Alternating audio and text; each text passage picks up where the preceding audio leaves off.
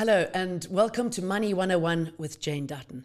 Bitcoin, blockchains, non-fungible tokens, and now the metaverse, hosted by avatars and powered by our desire for entertainment and making money. So how do we navigate and benefit from this relatively new financial frontier?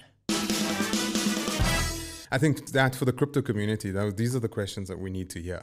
Right, it's usability is clearly still a challenge. I think it's never been better, but it's still a challenge. So yeah, there's lots of places to go in South Africa. I mean, we got Luno, we got Valor. Those are probably the two big crypto exchanges. I mean, Luno, everyone knows. Valor, love the team at Valor. You can do more things on Valor, in my opinion. Luno's predominantly Bitcoin and Ethereum and a couple of others. Even the stable coins like USD is on there.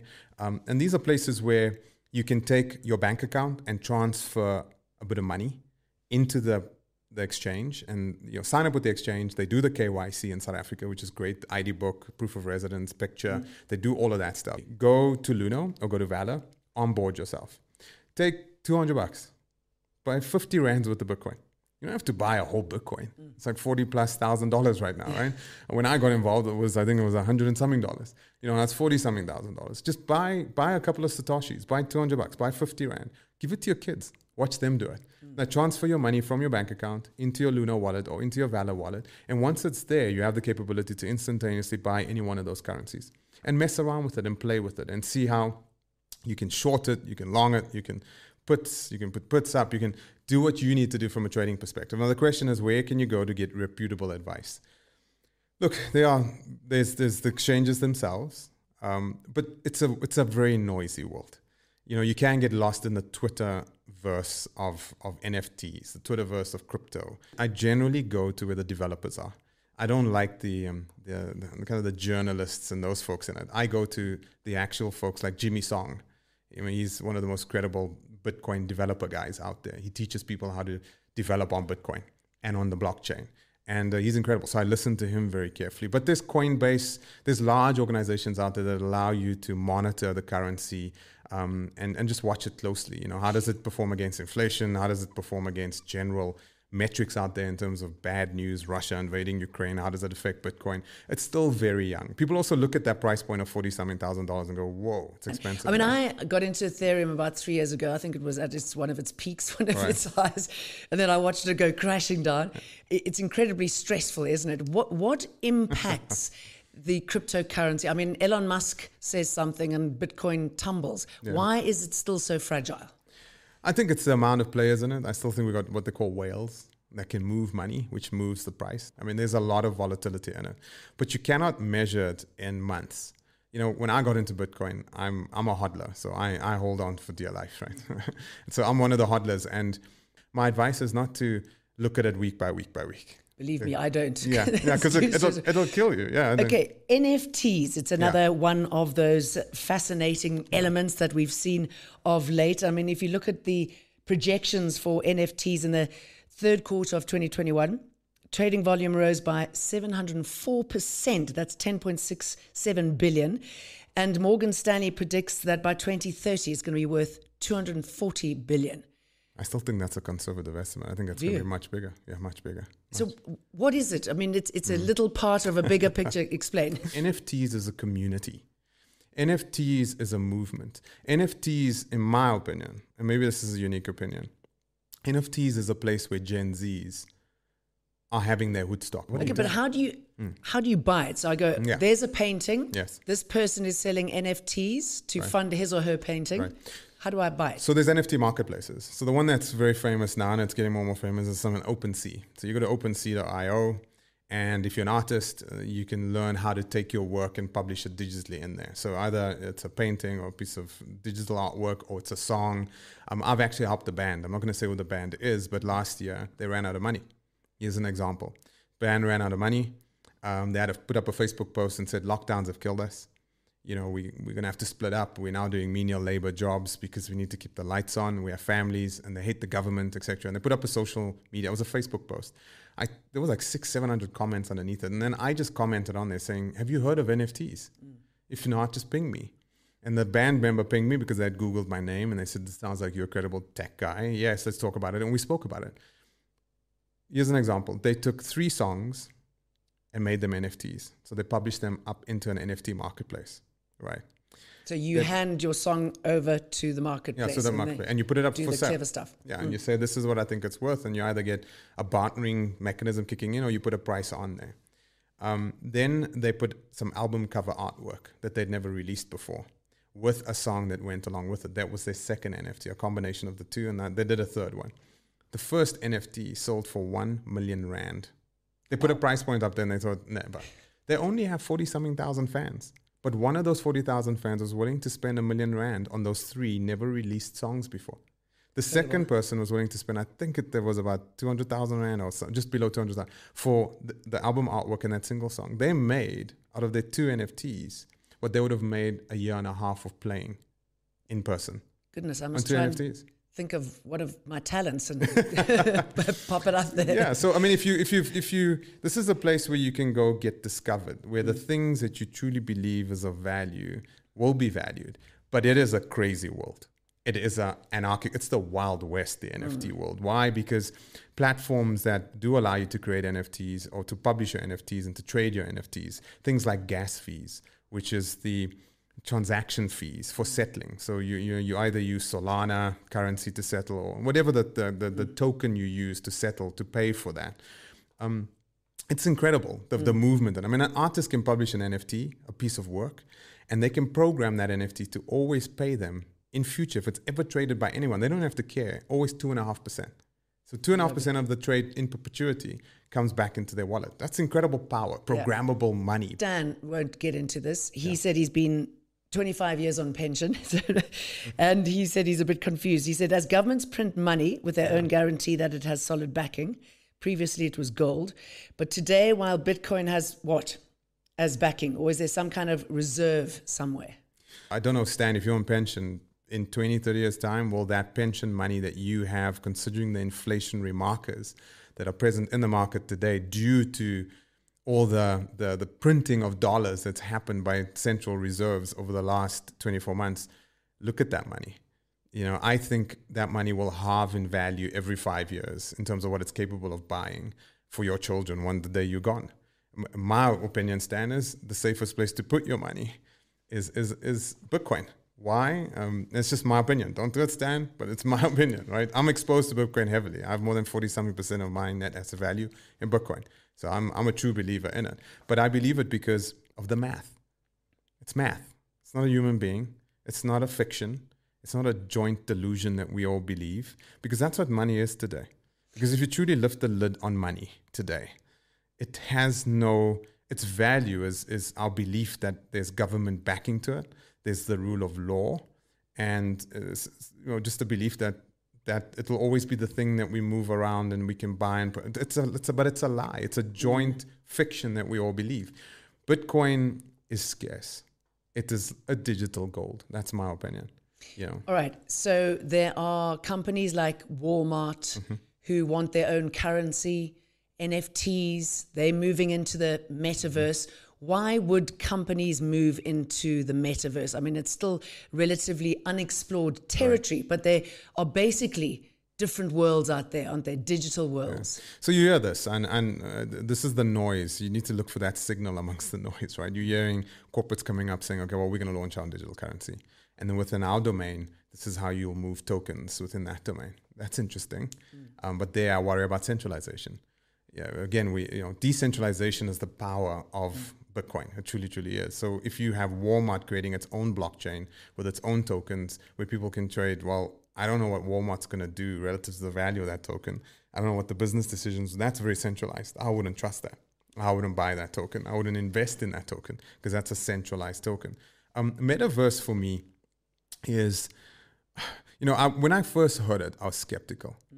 I thought, this is just Mark Zuckerberg getting in here because his company's being nailed. Facebook. Yeah, it's a head fake. The biggest head fake ever is the metaverse, right? So stop thinking about false news and fake news and me being the cause of people dying and in different parts of the world and Ethiopia, etc. Just forget that. It's the metaverse. I thought it was that, but when I took a look at metaverse within the context of NFTs, where people, again, the Woodstock moment is happening. I think that we've told so many Gen Zs. I mean, look at Gen Zs for right now. They're probably the most disenfranchised generation that we've ever had.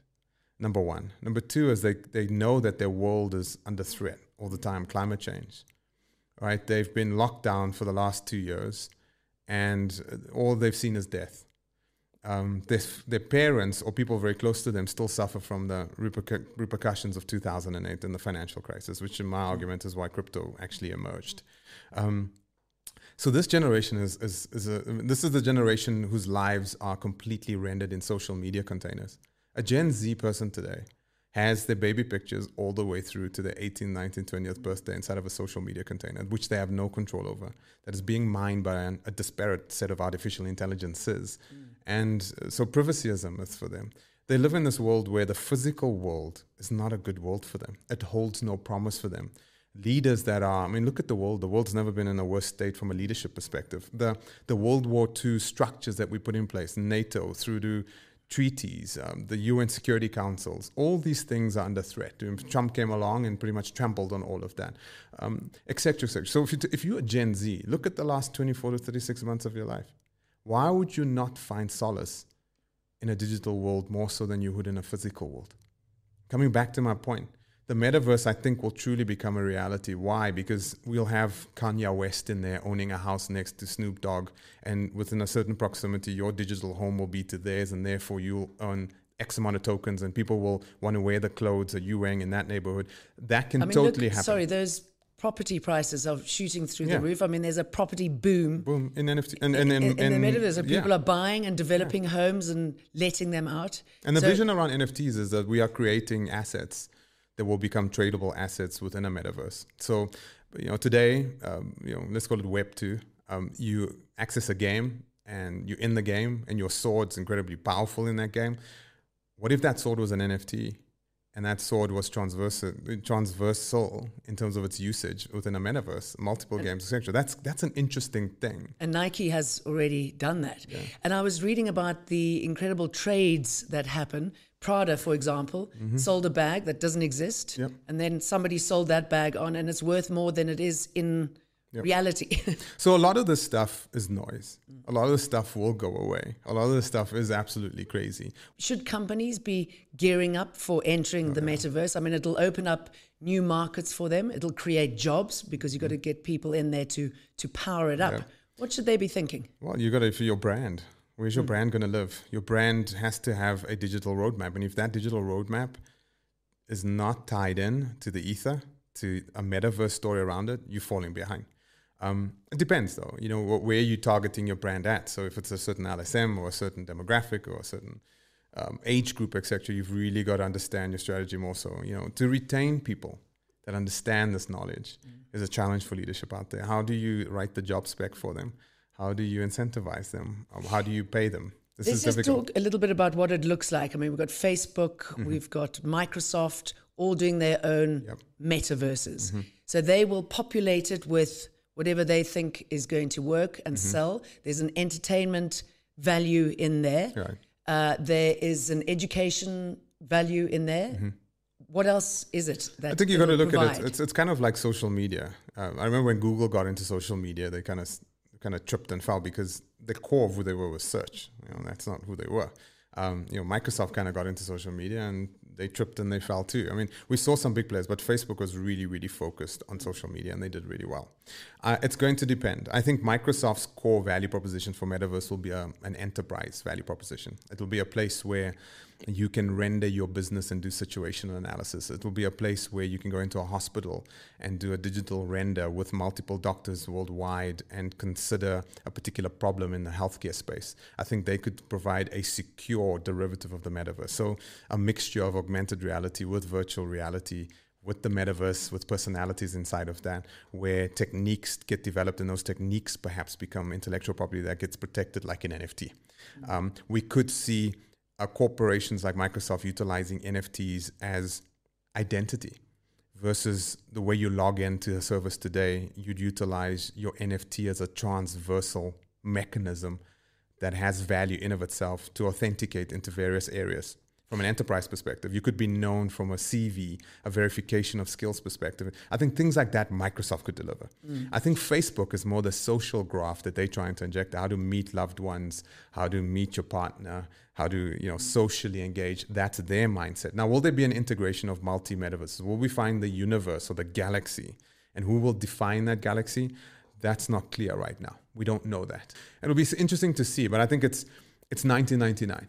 And you're asking me, who's the Amazon and who's the Facebooks? I can't tell you that yet, but I can tell you that the shift is happening. And it's quite there's substantial. Talk of the avatar economy. So, for example, if I'm a big celebrity, I could be sleeping and my avatar twin can be doing some work. Yeah, absolutely. So, look, that's really leading edge, right, in terms of how you're thinking about that. But we're already seeing celebrities getting in there and doing some things. I mean, Kanye West is doing some really cool things. Maybe releasing a song as an NFT where as you're recording it, you're putting it up as value.